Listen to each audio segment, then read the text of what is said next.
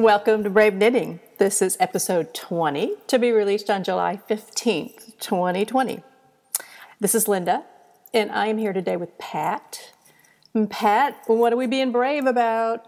We're going to be brave about color work, Linda. Woohoo! Yes.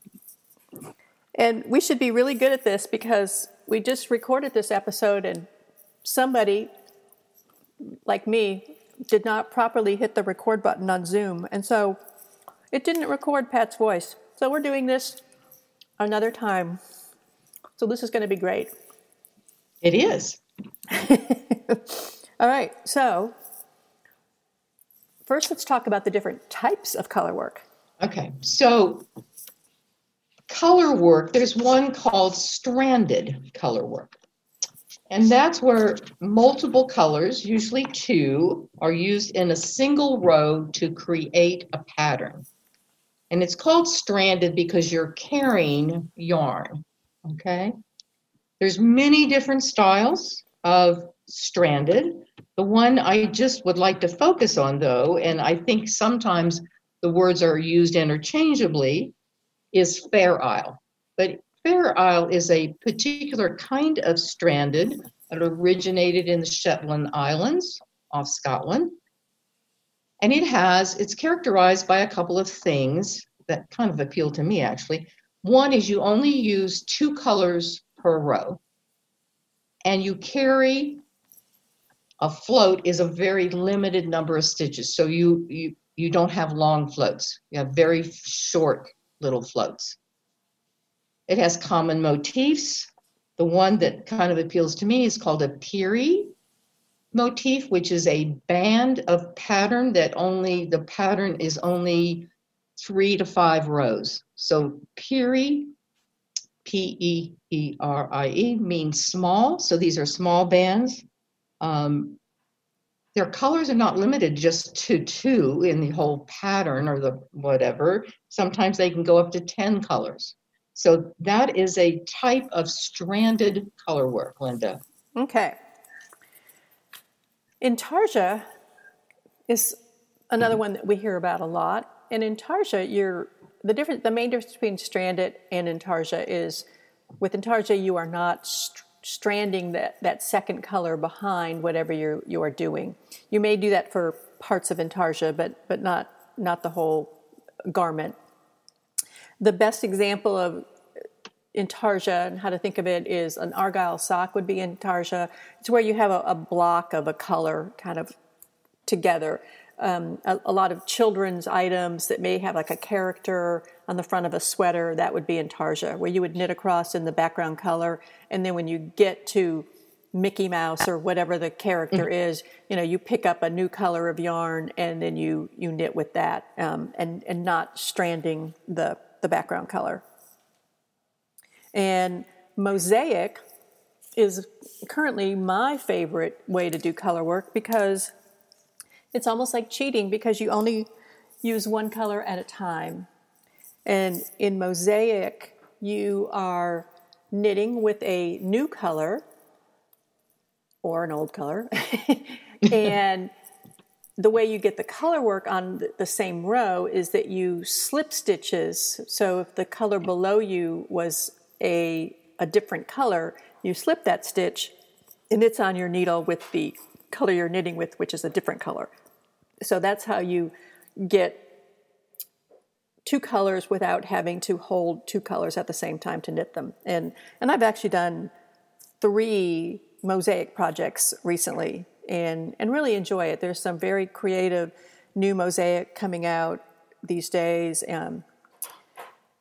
When I was trying to figure out the history of mosaic and to figure out when it really came about, it wasn't totally clear to me. It appears that Barbara Walker made it very popular.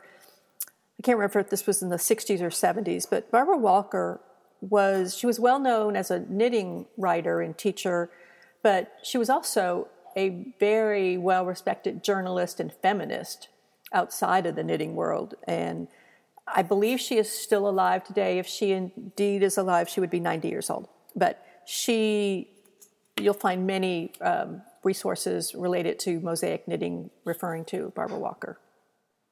So there's another type of color work that you're not stranding the colors, and it's called shadow knitting, Linda, or another word for it is illusion knitting, and it's an easy, fun technique. You use two different colors, and you knit 2 rows in each color. So you have a front and a back. Normally it looks like stripes, and so from one angle you see stripes, and then when you look at it from another, you see an image. And the image is created by the color as it appears on the top of a ridge, is what I read.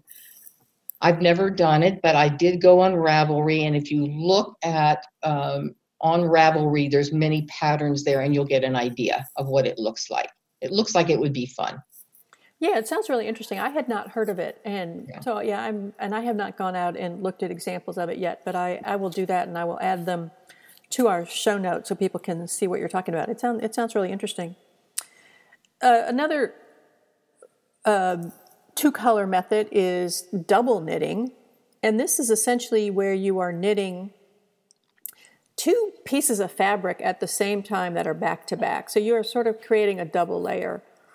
And the only time I have done this was in a class, kind of a mini class, a little workshop at one of our Dallas Knitting Guild meetings a while back. I think it was last fall, where this local gentleman who, I think he was some sort of a high school science teacher, but he was a knitter, and he had perfected double knitting and I guess was well known for double knitting. And he was a great teacher, and he gave us a little class, and we made a little like coaster that was in the shape of the state of Texas.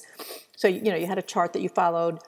And so what happened is, and I don't know if all double knitting is like this, but in this example, if you think of having think of the state of Texas or a heart or something, and you have the background in, say, white, and then the heart or whatever thing you're knitting in red. On the opposite side, you would see the inverse. So you would see the background in red, and then the item in white. And I was able to follow along what he was doing. I mean, it took me a little bit, but it was a short period of time, 20, 30 minutes that he did this, and I was able to catch on and get the drift of it. I would have liked to have kind of kept with that project and actually finished it and maybe tried something else, but at the time it was right before Christmas, and I was sort of knee deep in a lot of other projects and kind of put it aside. But I would really like to revisit double knitting, where you're essentially knitting 2 layers simultaneously. It's pretty cool. So one that I have actually done, I did a hat for a charity project, and it's called helix knitting, and it's a technique where you're knitting single row stripes in the round, and you can use 2 or more colors. But the reason I think it's such a cool technique is you don't, when you change color, you're not doing it in the same place. So there's not a jog. It looks like a seamless series of stripes as they go around and around. It's kind of a spiral, right? Yes, a spiral. Thank you. Because it's funny. I think the month right before or right after we did the double knitting workshop in our guild meeting, we had somebody came and taught us how to do helix. Oh, really? Yeah. So if anyone in our audience is interested, there's a really good tutorial, an explanation on Purl Soho that I would recommend. Okay, great. And then the last color method we're going to talk about is brioche. Now, not all brioche is more than 1 color, but 2-color brioche is very popular. And kind of like mosaic, you aren't, and I think I'm right on this one, you aren't actually using the same color, 2 colors at the same time. So you aren't having to use, 2 different hands or hold 2 different colors of yarn in one hand. But, you are able to get a really interesting effect with kind of 1 color on one side and 1 color on the other, but yet the way that the brioche stitch is done, you get a hint of that other color even on the opposite side. So I have done some two-color brioche. I did a class on it one time, and then I did a little project that ended up having so many misbehaves, I finally frogged it because it was just not working out well for me. So Linda, do you end up with a fabric that either side is presentable? Yeah, could be the right side? Yes, like the project I was doing was just a very simple scarf for my son, and I was using all of the colors. He was a student at the University of Notre Dame, and I was using gold and blue and green and gray and white and all these colors that the school uses. And I was using different combinations of them at different parts of the scarf. And so it's great for things like scarves. I think that's probably the thing you see it most frequently in, because you basically have, something that's reversible and looks great on both sides. Which would be great for a scarf, to not have a wrong side. Right. And it's been a long time since I've done brioche now, and I know that when you're doing brioche, there's sort of this mantra of the stitch that you have to do, and I have to keep repeating it in my head to do it. But I haven't done it for a while. Our other podcaster, B, she really likes brioche, and so maybe in the future she and I will do an episode delving more into brioche. Yes. All right. So, what else do we need to consider as we embark on color work? Well, how about the color itself? So there are books you can read on color theory, and there are lots of great sources out there that give you some inspiration about combining colors for color work. But this episode, we're going to kind of focus on kind of like Color Work 101. We're just going to touch the surface of some of these basics that you need to know about. And when it comes to color, you need to understand the difference between value and hue. Now, hue is what we traditionally think about as the actual color. Is it red? Is it green? Is it blue? And value is the lightness or darkness in the color. So basically where it is on the grayscale. And what happens if you don't have some difference in value in the yarns that you're using, that your colors will, when you're doing your Fair Isle or stranded color work, they'll kind of meld together, and you won't get the contrast you need to really kind of see the pattern. Okay.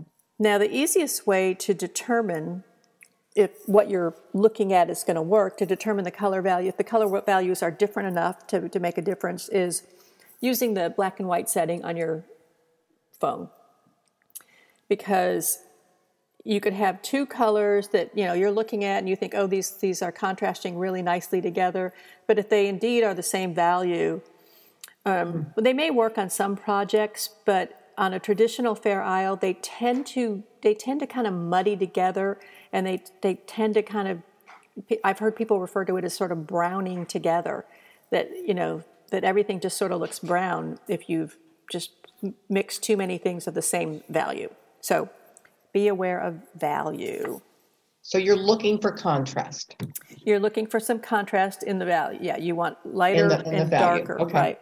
And besides the using the black and white setting on your phone, which I think is the easiest way, a lot of people say that it's squinting at the colors and squinting at the yarns, they can determine value also. Okay. I haven't really tried that, so I don't know. Another consideration when you're thinking about, well, how am I going to do my color work project is are you going to knit it in the round, or are you going to knit flat? Okay. And specifically, I'm going to talk when you're doing stranded, and I'll ask you if it makes a difference for something like mosaic. Typically, I think the most common way to do stranded color work where you're carrying yarns is to do it in the round, which means you're only knitting, you're not purling. Because a lot of people believe that knitting is easier and than purling and is faster. I think that's the main reason that people choose to do color work, that they just can't really purl. They can't purl with two colors. But there's a lot of people out there that do stranded work in the flat, where they're knitting the pieces flat, and they're purling and carrying Right. the yarns. When I was doing the history of knitting report, I was surprised to learn, I just assumed that working Fair Isle in the round and working stranded color work in the round and steeking was just what was traditionally done. But what I found is that actually, I guess in the past, there was a lot of flat two-color knitting going on. So Yes. I guess it can be done. I can't seem to do it well. Well, Maybe I need I to be think braver.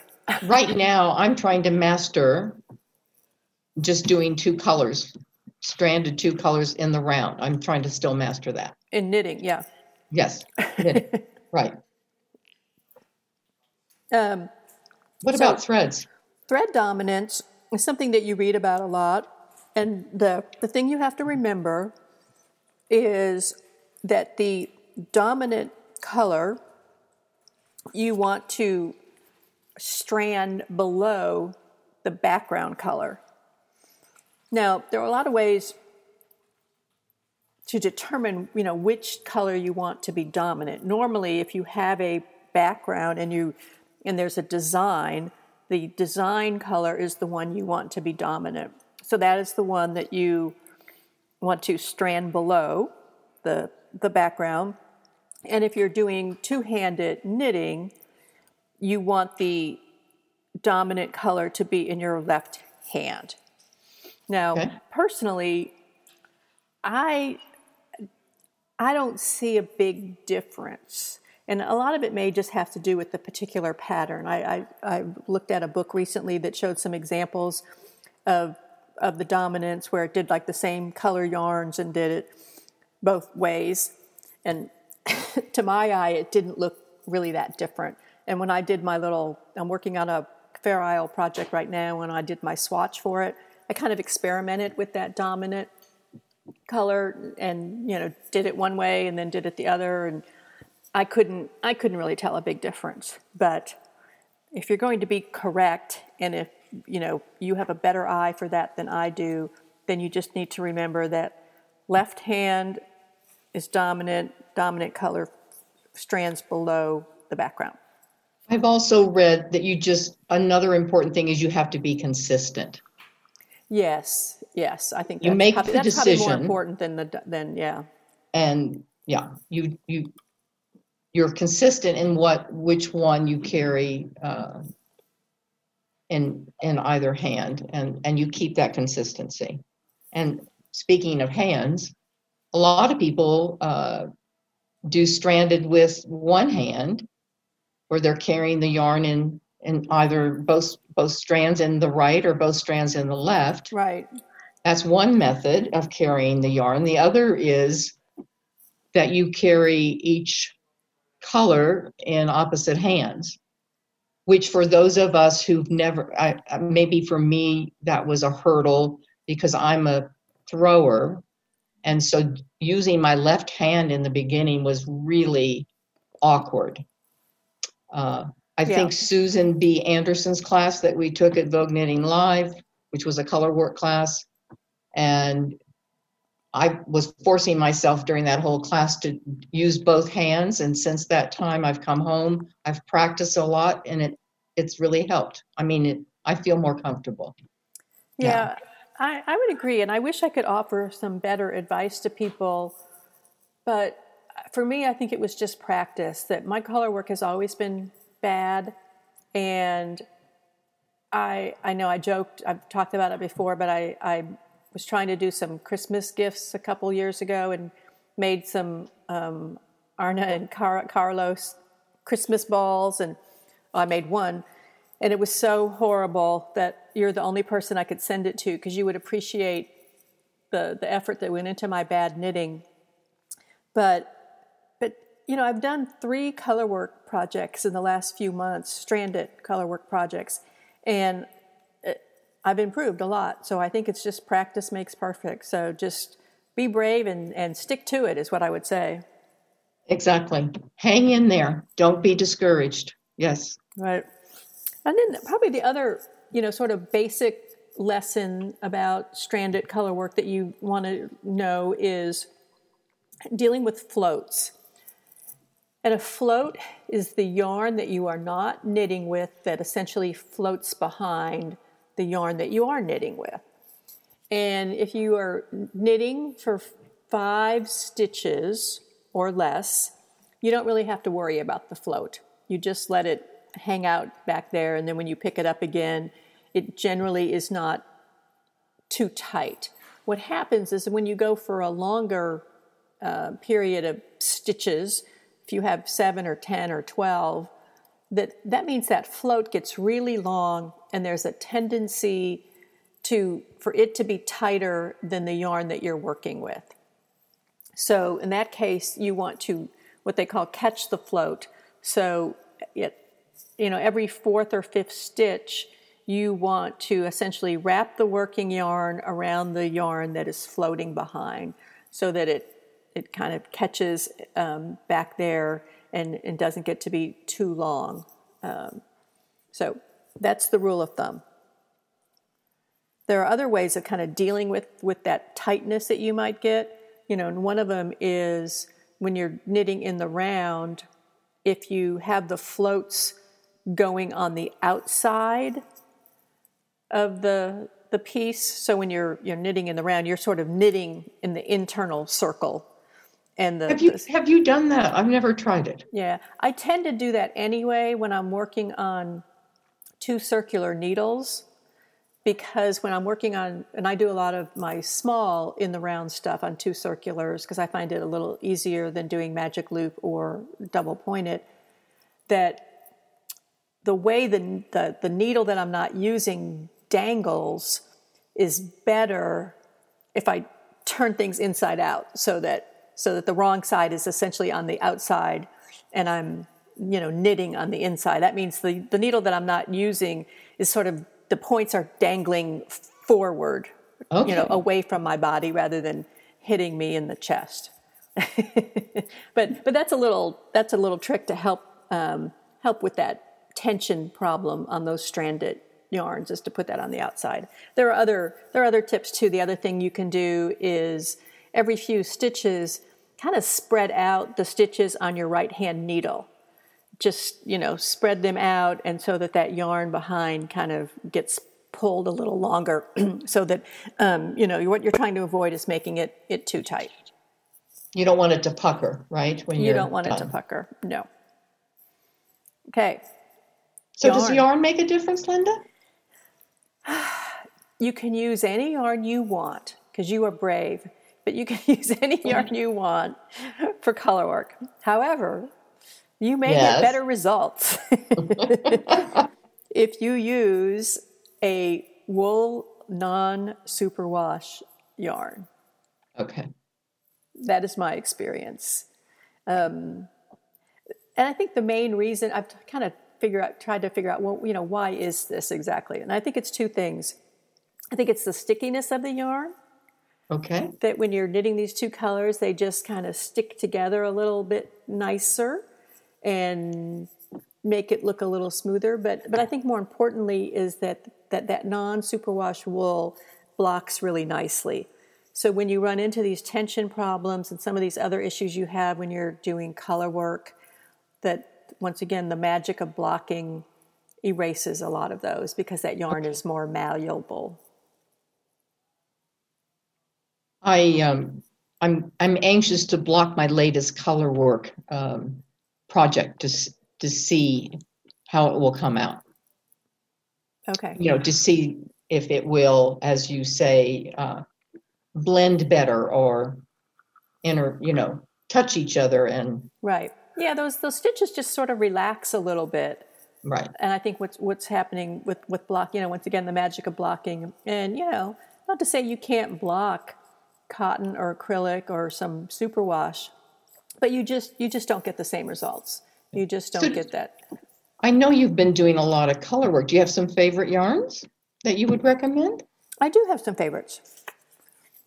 And most of them I've talked about before, so I'm going to go through this list pretty quickly. But first is Morehouse Farm, just a yarn that we bought at Vogue Knitting Live when we met the adorable sisters who, I guess, run that company. And Morehouse Farm, as luck would have it, when I went to their site last week to look up some things, they have just started on July 10th a knit-along for a Colorwork Fair Isle hat. And so once I heard that, I think I found out about this on July 8th, but I rounded up the leftover yarn I had from the sweater that I made with the Morehouse Farm yarn, and I had enough to do this hat, and I cast on along with the knit-along on July 10th, and they're doing this knit-along on a Facebook group, so it's very easy to join in if you're listening to this in July of 2020. Now, they did start on July 10th, but it's going for a month, and it's only a hat. So I think there's time for people to jump in a little bit late and still not feel left out. And you can still read all the comments and see other people posting photos of what they're doing. And but I do love that yarn. I made my Oranje sweater, number 2, out of that because number 1 got frogged. And I love it. It's very soft. The colors are beautiful, and it's really a delight to work with. Stonehenge Fibers is another one I've talked about frequently on the podcast. Their shepherd's wool, which is a worsted weight, very economical, very, very nice yarn. Brooklyn Tweed, I think all of their yarns, most of their wool yarns are indeed non-superwash. Germantown by Kelborn Woolens is another very economical worsted weight non-superwash wool that the hat I made you as a Christmas gift was out of that. Oh, okay. And I made another hat for myself. Then another very economical option for fingering weight is the Palette by Knit Pick. And it comes in a million colors, and it's either $2.99 or $3.99 for a 50-gram skein. And I personally don't love this yarn, but I think for what it is, it's a very good option because of the amount of colors. So if you're doing some sort of project and you're new at knitting color work and maybe you don't want to invest a lot of money, I think the palette is probably a good option. For me, I found it a little splitty and just not as lovely as some of these much more expensive yarns that I've been working with lately. Quince & Company also has a great lineup of non-superwash. Blue Sky Fibers is one that I have not used, but it's on my wish list. Their Woolstock, which is a worsted weight. And then another company I just became aware of is Brown Sheep, and they are another very affordable non-superwash wool that comes in a lot of colors. I ordered a skein from them last week, and I have received it, but I have not swatched with it yet. But all good options. A lot of options, Yeah. actually. So I have a couple of favorites also. I have been using Jamieson's Shetland Heather. It's an Aran weight for this fisherman sweater I'm making. And it's from Scotland, the yarn. And there's 2 Jamiesons. There's the Jamieson's Shetland, and then there's Jamieson's and Smith, which is on my wish list because I want to try a different weight, and I'm going to try their 2-ply jumper. Comes in a bunch of different colors. Another favorite that I recently used was Rowan Felted Tweed. Oh, yeah. And it was as a result of Cafe Facets actually designed this colorway, several colorways, different colors for Rowan, and it's what I knitted with. But it is a merino and alpaca, lovely, lovely to knit with. It's a tweed, and some people maybe don't prefer a tweed. I didn't mind it at all. These colors are so vibrant that the tweed didn't distract from the color. Yeah, I think you're right. I normally don't like a tweed either, but I think they have some really beautiful colors. And I bought some at Vogue Knitting Live that I have not used yet, but I actually have it queued up to use combined with some of my favorite spin cycle dyed in the wool to, I think it's a cowl project. So I'm anxious to try it. I haven't tried it yet. So there's one shout out I want to give, and I haven't ordered it yet, but I'm going to, and it is actually a fingering Shetland sheep that is raised here in the United States in Montana. And it is called Elemental Effects Shetland.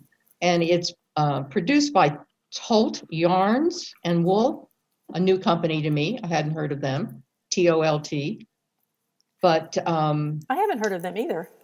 Yeah, I would. So I was out on their website, and they have more than the Shetland, but it looks like it is a great source for all wool yarns.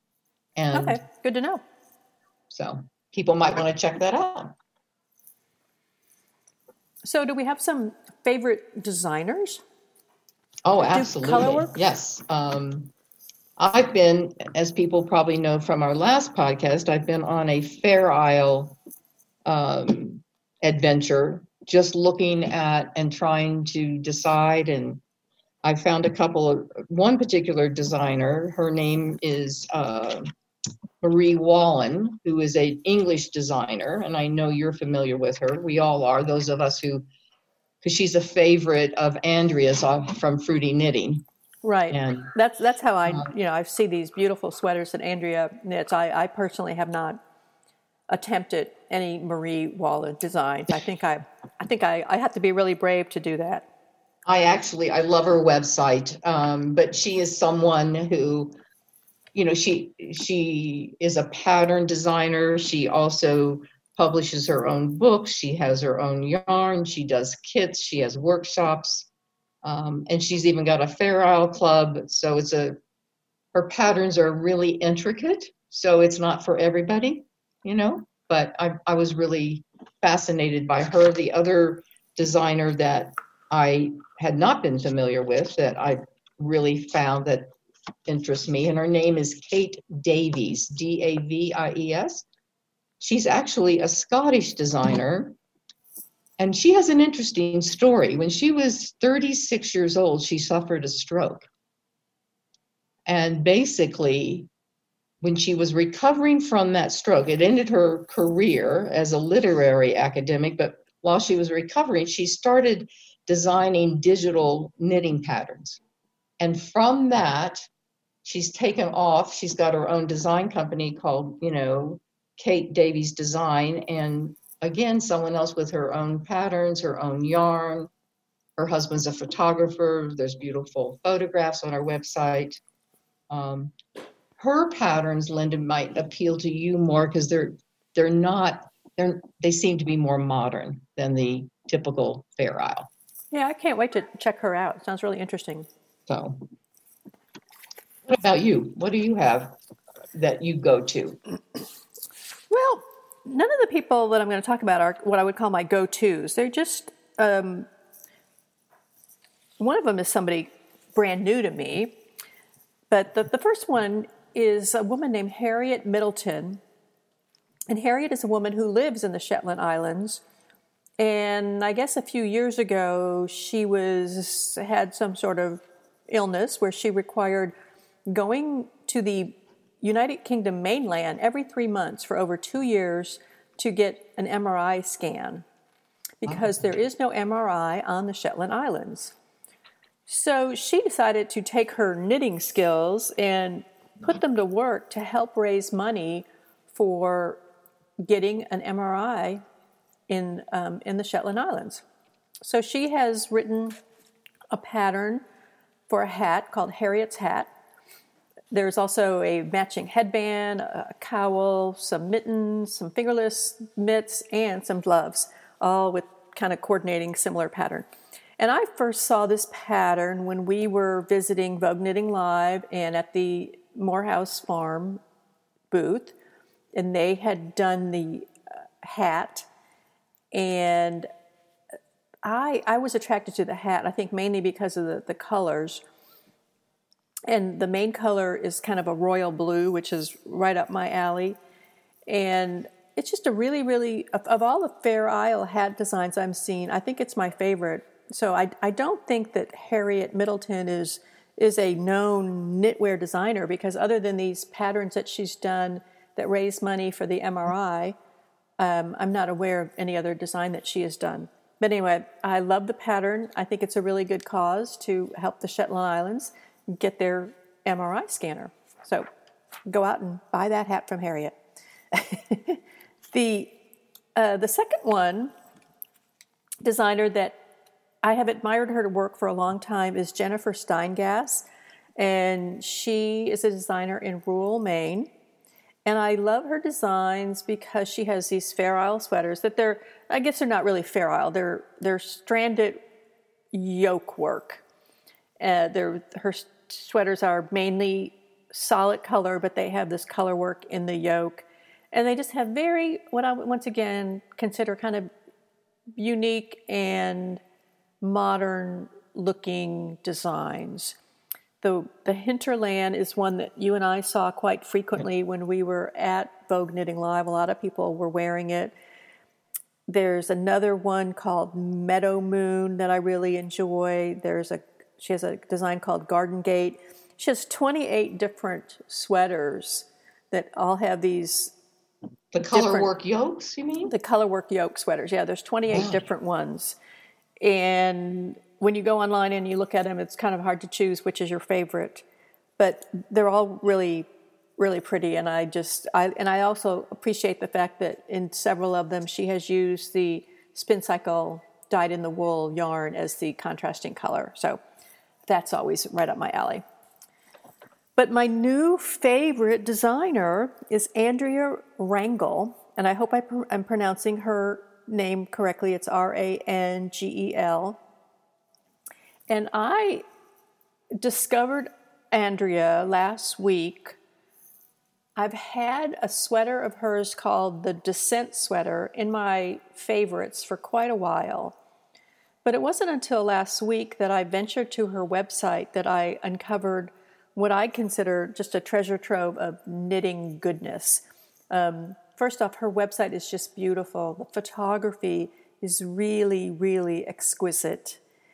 And she has a blog, and she has some tutorials that give some great information. She's published, I think, at least 2 books. And she has, obviously, her patterns are on her website.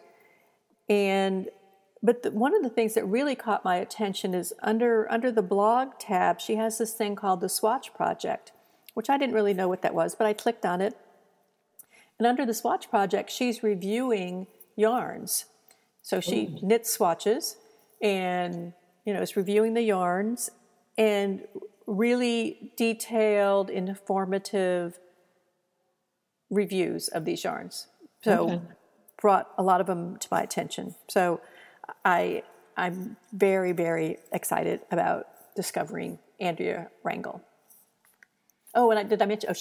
Here's the fun thing. She lives on Vancouver Island, and one of my very best friends lives on Vancouver Island. Hi, Chris. I know Chris listens to us. Like on the day that we release our podcast, Chris always listens. She's a knitter too.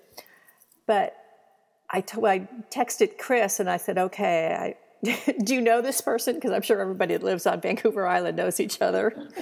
But whenever this pandemic is over and Canada allows me to enter their country, I'm going to go visit my friend Chris, and I guess we'll be stalking Andrea Rangel. I think you'll definitely be stalking Andrea. Yes. Oh, okay. But here's the funny thing, is that I mentioned that this Descent sweater of hers has been in my queue for a long time. It's a very pretty, pretty sweater. But it wasn't until I read about it, why it's called Descent, is that it is named for Supreme Court Justice Ruth Bader Ginsburg.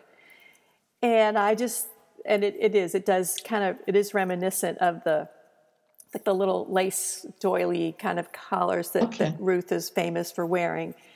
And I just thought it was funny that somebody from a different country would be modeling and naming knitwear after one of our Supreme Court justices. But it could be that she's maybe a transplanted American living on Vancouver Island. I don't know. But anyway, it's a gorgeous sweater, a gorgeous site. Go visit Andrea Rangel. Okay. You've piqued my interest. I'll do it. Okay. So what are you raving about? So I'm raving about a little booklet here by MDK, Modern Daily Knitting. They produce field guides. And this one really caught my eye. And for a long time, it was like, I have to order it. I want to order it. But I also wanted to order the yarn because it's called Masterclass. And it's actually like taking a class with Cafe Facet, who's the well-known designer. He's been around for a long, long time, known for his color work. And these are his patterns. And so this is a great little book for somebody who doesn't want to jump into doing a color work sweater, but maybe would love to do a color work project. And there's a lot of them are stripes, are based on stripes. There's also stranded color work in there, a lot of charts, things you can mix and match. So there's, scarves and cowls, pillow tops or pillows, throws, shawls. It's just delightful. And I actually did a project from there and actually used the yarn that he designed for Rowan, which was the felted tweed I mentioned earlier. Oh, fabulous. So those are his colors. So, okay. Fun little book. What about you? Well, I am also raving about a book, and this one is by, can you guess it? Andrea Rangel. I know, seriously, Andrea is not paying me to do this, but I just love her. And I ordered this book last week from Amazon. It came, like within 18 hours, I think, of when I ordered it. It's called Alter Knit, ALTERKNIT. And I bought it because it's kind of touted as a stitch dictionary with 200 modern knitting motifs. And after seeing Andrea's Descent sweater and seeing this sort of unique but very simple modern motif for the Descent sweater, I kind of thought, I'll bet she has some great ideas for things for some stranded knitting that are probably more up my aisle than maybe traditional Fair Isle. So I bought it as a stitch dictionary. But when the book arrived, it indeed has these beautiful, unique color work designs, stitch designs. And I love those, and they're beautiful illustrations and colors of those. But the book also is chock full of good information about color work in general. There's a chapter on color theory. There's illustrations and several different methods of how to hold your yarn, one-handed or one or the other, if you want to hold both yarns in one hand or two-handed. There's a whole chapter about floats. There's lots of illustration about several methods on how to catch, different ways of catching floats. There's a chapter on swatching and reading charts and color dominance and steeking, which we're going to be talking about in our next episode. And then there's a section called Tips for Better Color Work. So all really, really good information, just as fantastic as Andrea's website. So I highly recommend Alter Knits. Okay. What's misbehaving for you? Well, I've been only knitting one thing, and that is the fisherman's sweater. And I had an opportunity to have to speed it up. It's knit in pieces. I'm knitting it flat. It's because I was going to see my son-in-law, and I wanted to have a fitting. So I've been knitting like crazy, and I've gotten really sloppy. I actually call it a stupor, actually, because there's a panel of seed stitches. There's several panels. So the cables next to the very intricate cable pattern will be a seed stitch panel. And I find that what I'm doing because this particular seed stitch in this pattern, Linda, one row you are knitting the purls and purling the knits. On the opposite row, the second row, you're knitting the knits and purling the purls. And I am finding that I lose track of which row I'm on, and I'm knitting incorrect. I'm knitting the stitch wrong. So I'm like I just have a big tangled mess because the stitches are not oriented correctly. Right. So that's confusing, and I find that really interesting. I've never heard of a seed stitch that was knit that way. I'm curious as to how it looks different from a regular seed stitch. Well, and now that you mention that, I will go check out the seed stitch that you're talking about, because I'm wondering if it has anything to do with how old this pattern is. Yeah, I don't know. I don't know either. I've never heard of that. Yeah. I'm just saying that my misbehave is I am continually not keeping track of where I'm at, and I'm doing the stitch incorrect, or I'm doing the stitch wrong on the row. Right. Is what I'm doing. Okay. So. But you figured out a save to help. I did. I have a save for it, and it's a simple one, but there was no way I was going to unknit back down a row to where the mistake is, and I found that I can individually take a stitch off the needle, pull it out using a crochet hook. I can correct it and then put it back on the needle. Okay. So it works for me, and maybe the fact that this yarn I'm using is a very sticky wool. It's 100% wool, very sticky. I mean, nothing slips. Right. I don't have to worry about losing stitches. Right. So, yeah, that's one of the things I really like about the sticky yarns is that I am a little less paranoid about with something, and that happens occasionally where things fly off my needle, but at least when they fly off the needle, I can get them back on. Right, exactly. What about you? My misbehave has to do with a color work sweater that I did a couple months ago, the Noten, that I talked about for a long time on the podcast, and I finally finished. It was the one that I did in the bamboo cotton yarn. And normally when you're doing Fair Isle, it is recommended that you go up a needle size when you're doing the Fair Isle section. If you're doing a sweater, let's say, that is mainly stockinette, but just has a portion maybe of the yoke of being Fair Isle, you go up a needle size because your tension tends to be tighter when you're working with two colors. Right.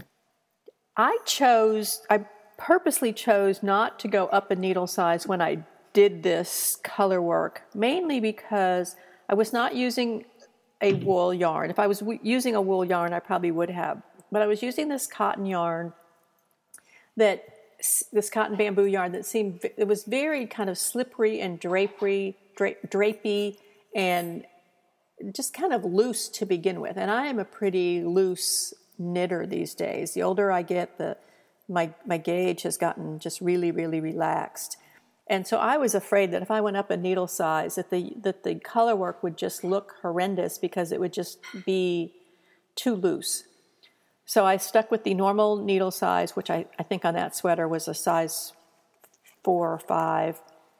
And at the end of the day, where the color work is a little bit tighter than the rest of the stockinette. So, and once again, because it's cotton and bamboo, I blocked it and I tried to, do the best I could to stretch that area when blocking it. But it's not bad. I mean, to the non-knitter, other people would not notice it and go, "Oh, that really looks tight and puckery there." Nobody probably would notice, but I can kind of tell. So the odd thing, though, is as I thought about this, I'm still not sure I would make a different decision about changing the needle size, because I'm still not convinced that going up a needle size, wouldn't have been a bigger problem. So, but it's not perfect. But hey, I'm brave. People, that's what we're here for. You just do what you can. Now, my save has nothing to do with that, but it does have to do with something else in the color knitting world. Okay. And it is a video that I came across probably over a year ago. And I just thought it was so interesting that I made a note of it, that I wanted to talk about it on the podcast at some point. It's a way to change, when you're changing yarn and you're not at the end of the row, and like I say, when you're knitting in the round, I guess you're never at the end of the row, but you're sort of changing yarn color. This video shows you that you knit up to the point where you want the color change to be. You insert a straight pin into that point in the working yarn. And then you unknit, careful that your straight pin stays where it's supposed to be. Okay. And then you use that as a mark. And essentially what you do, and like I say, it's getting hard to describe in an audio podcast, but we'll give you a link to this video. But it's what I call a Russian spit splice, because it's combining the spit splice join and the Russian join together to change colors, but do it in this exact spot. Oh. And I just thought it was like a really cool little tip. I can't remember who may have been Kate Atherley, but I'm probably getting that wrong. I don't remember who it was exactly that did the video on the MK. It's on the MDK site, but we'll give you a link to that. But I just thought that was kind of a nifty trick. It sounds like a tool I need in my toolbox. So yes, you definitely do. Yeah. So, do you have any craves? Actually, I do, thanks to you, or I think you solved my problem, and that's why I have this crave. I decided, and I talked about this in the sweater episode, but I really, really, really want to do Fair Isle, the traditional Fair Isle. But I decided I don't know that I want to commit to an entire sweater, and maybe what I really need is a Fair Isle project. Aha. And you mentioned the Morehouse Farm yarn knit along, and so it is actually the Shetland Wool Week hat pattern that was chosen for this year. Right. It's called Katie's Kep by Wilma Mackelson, and I actually chose one of her colorways, and I was able to find the Jamison and Smith 2-ply jumper weight at a local yarn shop here in Colorado, up in Denver, and you're familiar with it, Fancy Tiger Crafts. Fancy Tiger, I've been there, yes. And and the pattern's free, by the way. Yes. Free pattern. Yep. I printed out the pattern. I ordered the yarn on Saturday, and I will be driving up to Denver. I'm in Colorado Springs. I'll be driving there to pick up my yarn curbside in another day or two. Okay. So, well, I am excited for you to cast on and try to catch up with me. I think I'm on row 9 of the chart now. So making progress with my Fair Isle hat. My crave are 2 little friends named Sven and Solveig. And I met a Sven and Solveig at Vogue Knitting Live when you and I were taking that class with Susan B. Anderson. And she had, I guess at one time she had a kit for these characters. The kit is not available right now on her website. But her mother is the one that actually wrote this pattern 30 or 40 years ago. I had no idea her mother was a knitter. Yes, her mother, it's Carol B. Anderson is the author of this pattern. And you can only buy it, though, I think, on a website related to Susan. And it's not her Barrett Wool website, it's something else. It was very hard for me to figure out where I could buy the pattern when I went to Ravelry, but I did finally figure it out.